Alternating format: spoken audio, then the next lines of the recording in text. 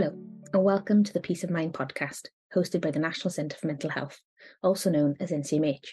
We're a research centre made up of Cardiff, Bangor and Swansea universities, and together we're looking into the causes and triggers of mental ill health.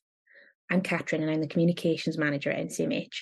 Today we're going to be chatting about research into the causes of dementia with Sue Strawn and George Lush.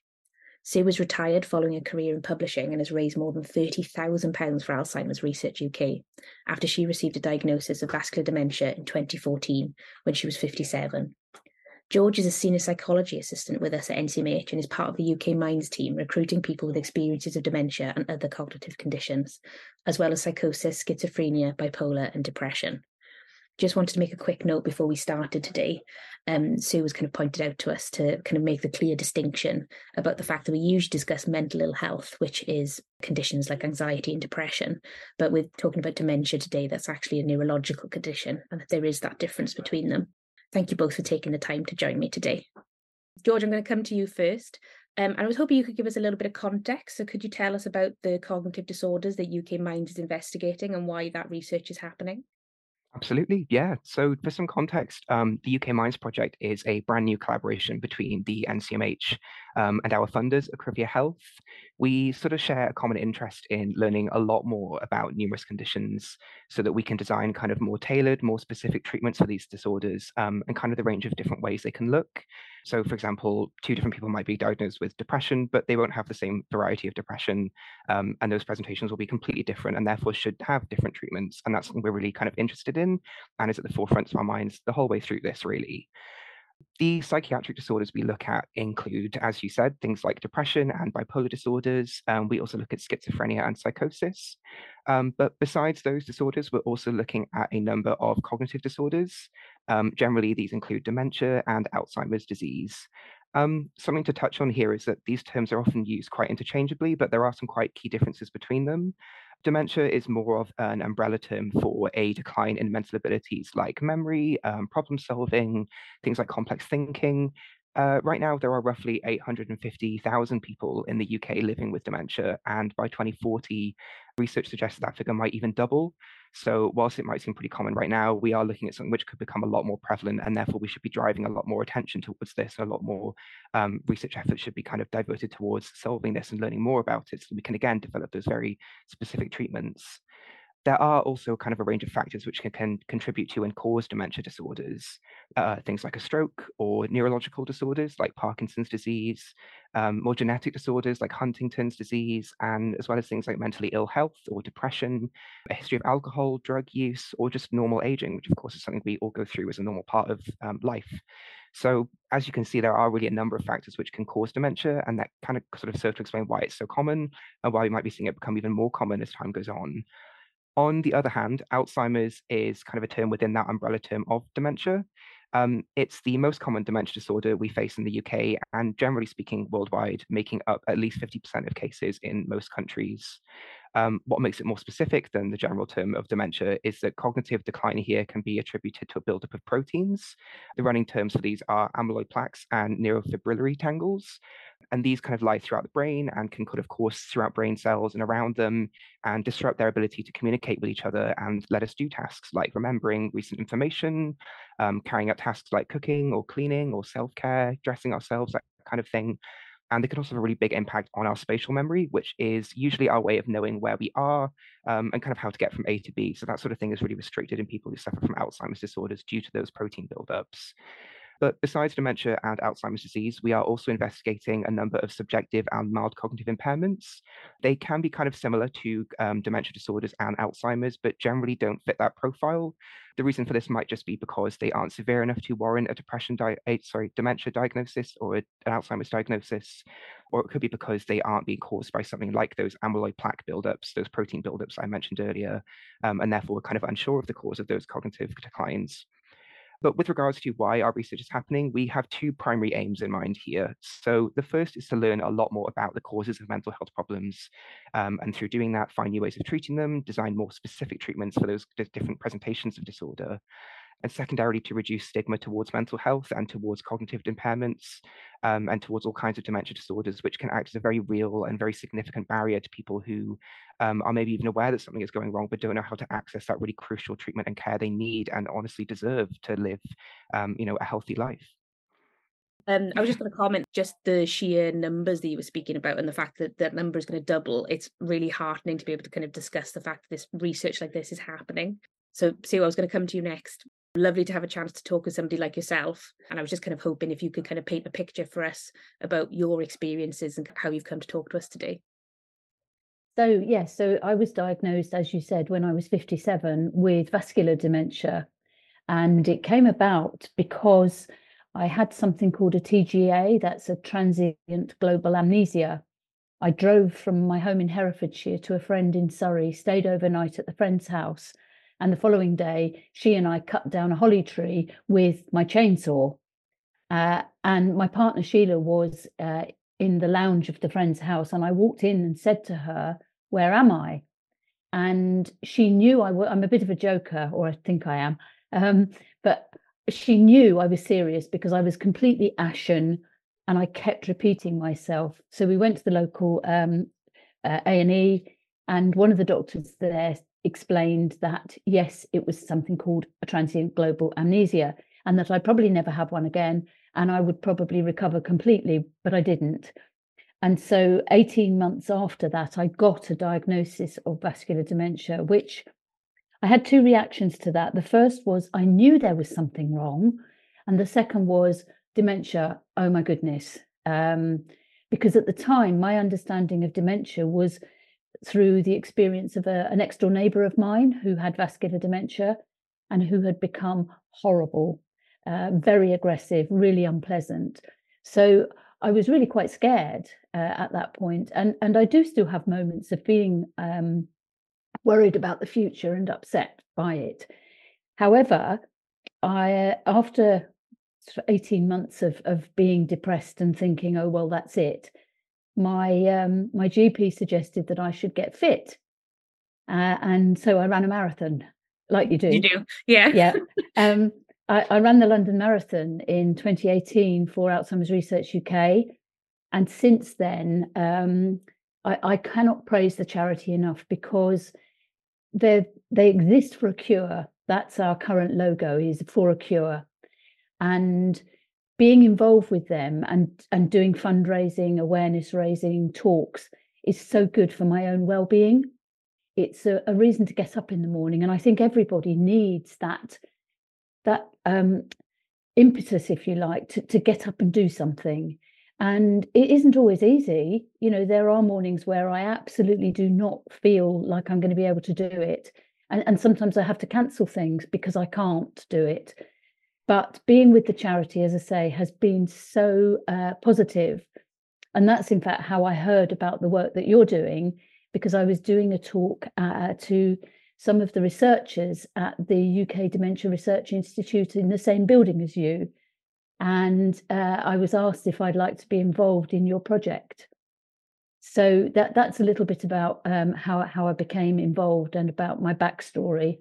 I live with my partner and our dog. We've been together 31 years. Not the dog, my partner and I. We've had the dog for 8 years. It feels like 80 sometimes. She's a good girl, but she has her moments. Bit of a character. A bit of a character, definitely. Family-wise, I have 3 brothers, 3 sisters-in-law, 7 nieces and nephews, and 5 great nieces and nephews, and an amazingly supportive family, which is so helpful. My own father had some form of dementia, but because it was in the late 70s, early 80s, we actually don't know what it was. And you know, again, there's a lot of research now going on into whether things are hereditary or not. And gene, I can't think of the word, but you know, when people research into your genes and discover whether you have something that will affect you in future life. My own father's dementia, I wish we'd known more about it because we could have helped my mum, but there wasn't the knowledge that there is now. And I'm passionate about research because I do believe that this is the way forward, for perhaps too late for me, but not for future generations. So that's why I continue to do what I do. Brilliant, thank you.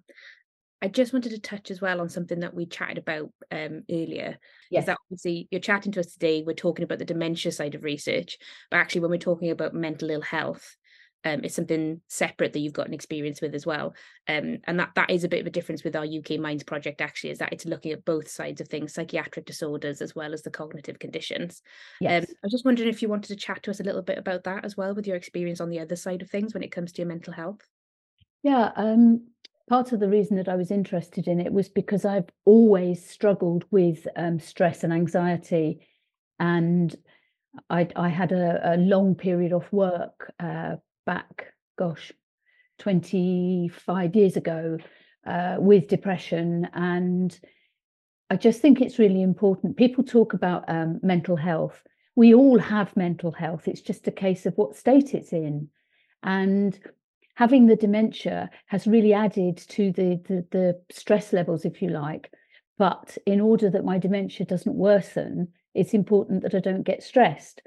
So I think it for me, it's a really good project because it covers both aspects of my health, if you like. But as you say, it's really important to point out that dementia is a neurological condition. It's not a mental health issue, but the two can go together.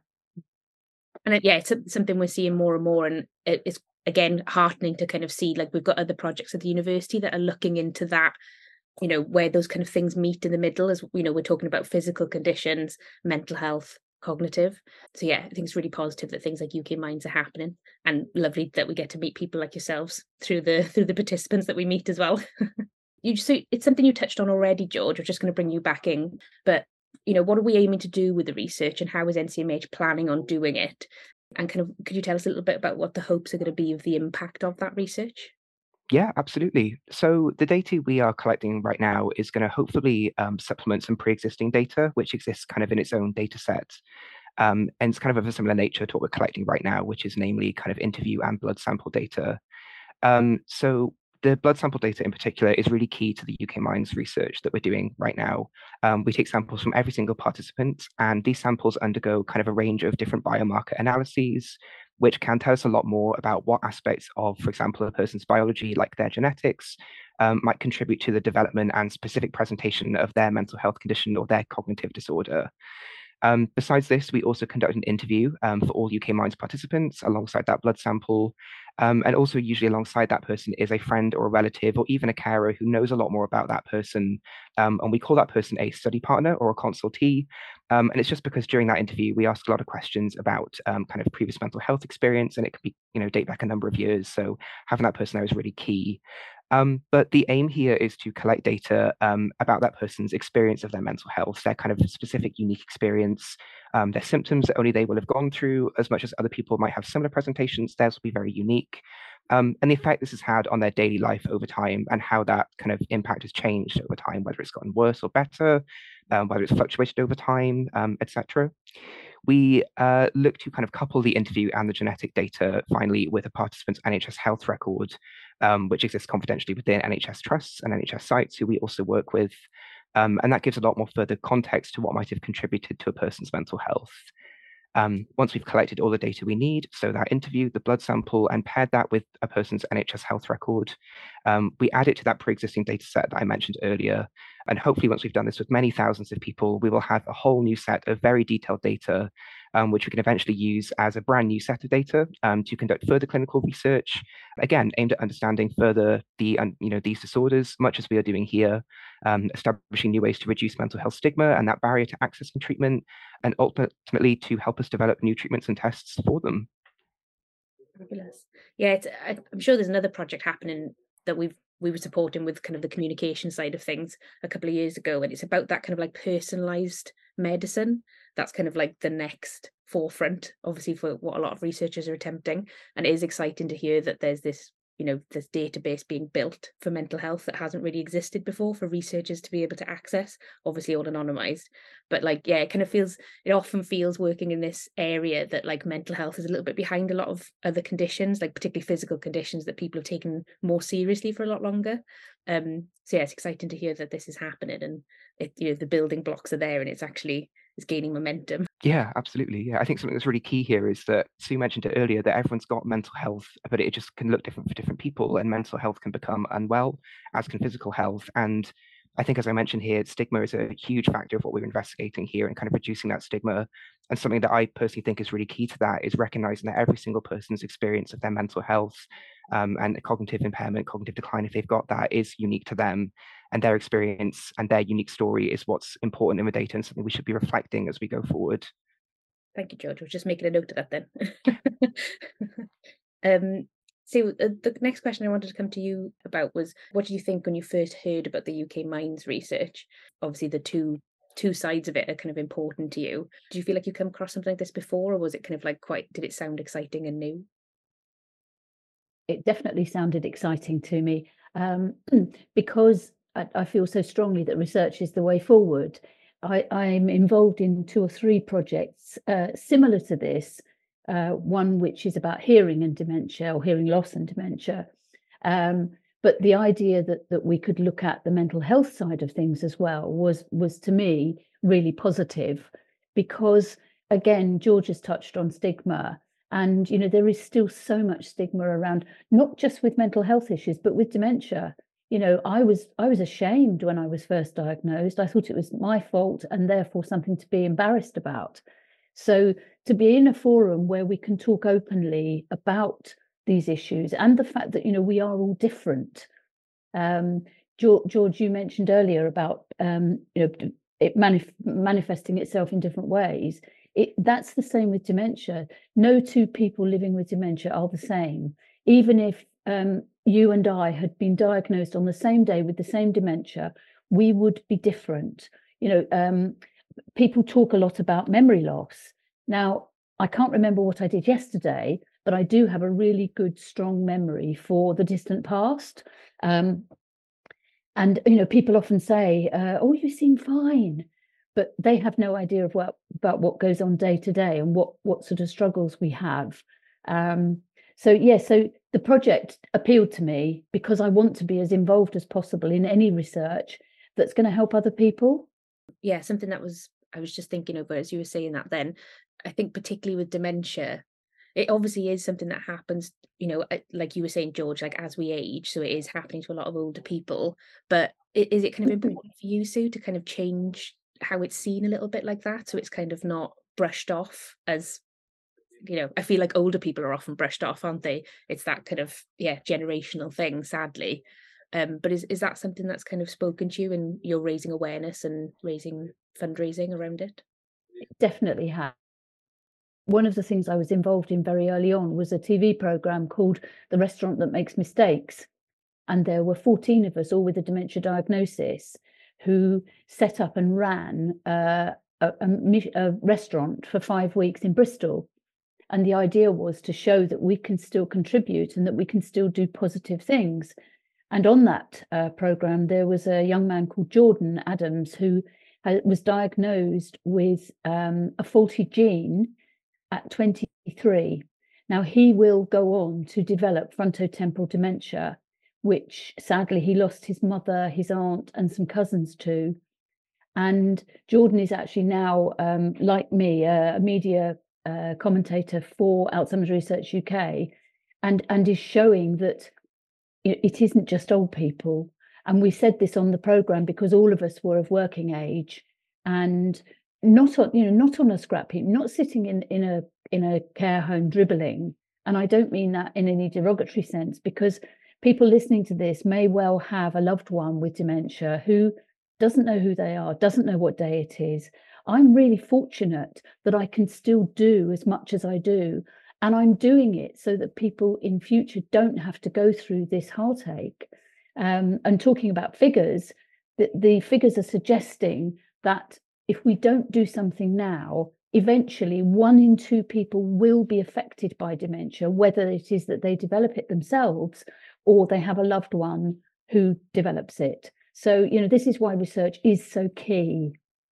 Yeah, I often find that people don't seem to understand, particularly charities like AR UK, it's the research that's going to get us through this. We need as many people as possible to take part. Yes. Things don't just magically happen. Somebody doesn't wake up one morning and think of the answer. And I don't think, particularly around mental health, around neurological conditions, I don't think the understanding is there that we need the numbers. I think you're absolutely right. And I think one of the complexities of, certainly in my experience, of dementia is that A, there are so many dementias, and B, there isn't enough funding still because researchers with dementia have got to go back to create brain cells, because you can't work on a live brain.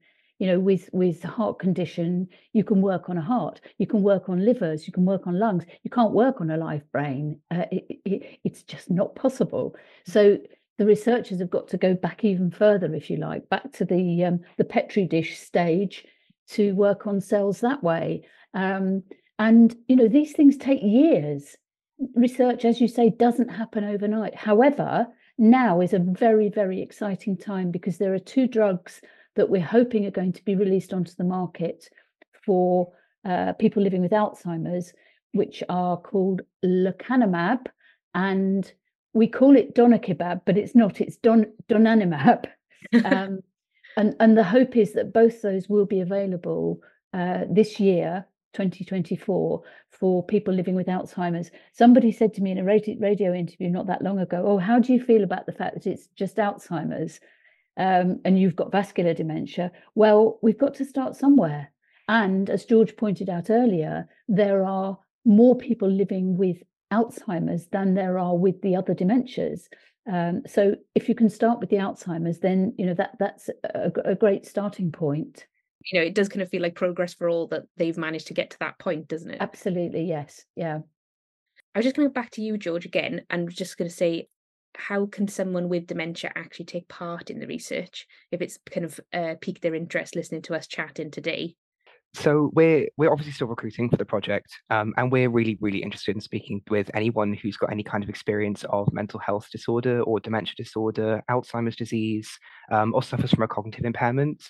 Taking part can look or can involve quite a specific set of kind of routine, I suppose. So I'll take Sue as an example, since she's here sat with us. Myself and my colleague Gab visited Sue and her home up in England a couple of months ago now. And what we went through was a consent form, first and foremost, which just sort of concerns what we're up to, kind of your ethical rights as a participant. Once that's filled out, we'll go through the interview for the study. The interview lasts about an hour and just concerns lots of things like Sue's kind of diagnoses, Sue's symptoms, what she has and has not got experience of. And then we sort of chart that sort of case history. So we'd be looking at when Sue's vascular dementia would have developed initially, and how that would have fluctuated first and foremost over the first couple of weeks and months. And then over the years, how that's maybe, how her cognitive impairment has either increased in severity or decreased potentially, or fluctuated between the two over time. Then we take a blood sample from participants. And again, that blood sample is used for kind of extended biomarker analyses. We're looking at the genetic kind of causes here and what can influence, someone's mental health presentation or their dementia presentation in terms of biology. We then, of course, link that data with NHS health records. But in terms of how someone can actually take part in this, we recruit from a number of different sources, and we recruit kind of quite widely across the UK, namely Wales and England, in Cardiff, of course, and then at various NHS sites. The best way I can suggest to you to take part, if anything here has piqued your interest, or you think you might be suitable for a study, or just interested in helping us out and in sharing your kind of unique experience of these things, would be to visit our website, which is www.nhcmh.info/help-with-research. There are a couple of online forms you can fill out at that link. And once you fill those out and kind of explain to us what your experience is, someone from our team will get back in touch with you. We'll give you a ring or an email if you prefer, and we can talk about which studies that we run you might be suitable for. Of course, here we are talking about the UK Minds project, but the NCMH as a whole runs a number of different experiments and studies, all concerning themselves with a variety of both psychiatric and more neurological conditions like dementias and Alzheimer's. So even if it comes to it and you're not suitable for UK Minds project, I'm very certain that you'd be able to help out with another study we're running at the moment. And I really do encourage you to get get in touch. We really value your personal experience, and we're learning all the time that every person we speak with offers something really valuable and very specific to them, to our research, that we just wouldn't have before. Thank you, George. I was just wanted to note as well that I'll make sure to share the links and everything so as easy as possible for people to find. We'll pop it in the notes and we'll share it on social media and stuff when the episode goes out. So, George, do we advertise through Join Dementia Research? Absolutely, we do, yes. So we're advertising the study quite widely there. UK Minds is a project, if you're a member of that website, you can sign up to. Joint Dementia Research is a kind of research portal on the internet with hundreds of thousands of participants across the UK who are people who live with dementia disorders or indeed Alzheimer's disorders. And those people are entirely welcome to take part with us. We sort of are making calls routinely most days out to participants on that website and getting in touch and asking you a number of questions about your mental health and about your experience of any cognitive impairment or dementia you've got experience of, and ascertaining whether you'd be suitable to take part in our study. And if you are, we're absolutely inviting you to take part. So this is entirely another method completely of taking part in our research. If you're interested, please give Joint Dementia Research a Google or a look up and sign up if you think that's the right thing. And hopefully we'll be in touch with you that way too. Yes, I've been involved in several projects through Join Dementia Research, and it's very easy to use. Can I just go back to a couple of the points that you were making, George, about my visit to your visit to me? Absolutely. I was anxious about the visit, I must admit, because I didn't quite know what it was going to involve, but it was such a good experience. It was also very positive. And I think because Sheila, my partner, was there with me, it made it even easier. And I think that that's something that I would like to share with others who live with dementia, is that take a friend with you, have a friend, have a partner, have a carer, if that's your situation, because they can help with the input as well. And in fact, Sheila took notes of your visit so that I could look back over them, because I don't actually remember it particularly well, but I do remember that it was a positive experience. And that's something that people living with dementia very often will remember, a feeling about an event rather than the specifics of it. So yeah, so I don't get shock horror thoughts when I remember you and Gabby coming to see me. Good to hear. So, yes, absolutely. And it was all a very easy process. And the fact that you went through the questionnaire with me beforehand was particularly helpful. And I think that would be the case. There may be people living with dementia who you interview who perhaps don't have the same awareness that I do, but that's where their carer or their friend or their companion can come in and help. Brilliant. Thanks for that context, Sue. It is nice to hear, because obviously we always try to include somebody that's got lived experience, and they've usually taken part in our research in these conversations, and it is always lovely to hear that they've had a positive experience with us, because we understand that it's not necessarily an easy thing to go through. No, we're asking questions about obviously what you're living with day to day. I was going to ask you, Sue, is there something you would say to people who are considering taking part in research and are maybe a bit reluctant? I think I might have said before, but being involved with research has been so good for my well-being. It just feels as though I'm able to contribute and to help others. And I think that's a really good motivation for people. There's nothing to be afraid of with it at all. In fact, if anything, it can enhance your understanding of what's going on for you. That's speaking for people who perhaps have a higher functioning, people living with dementia.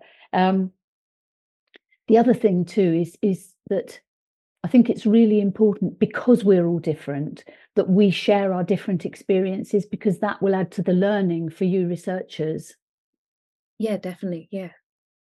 I don't know if it's a bit of a kind of like cliche question, but it was one thing I wanted to ask you before we finish the call was, is there a key thing that you want people to know about dementia, or maybe living with dementia? We are all different. I cannot emphasize that enough. It's not a one size fits all. And so you meet one person with dementia, you've met one person with dementia, and please don't make assumptions about us. Yes, I've got dementia, but I can remember all sorts of things. I get very tired.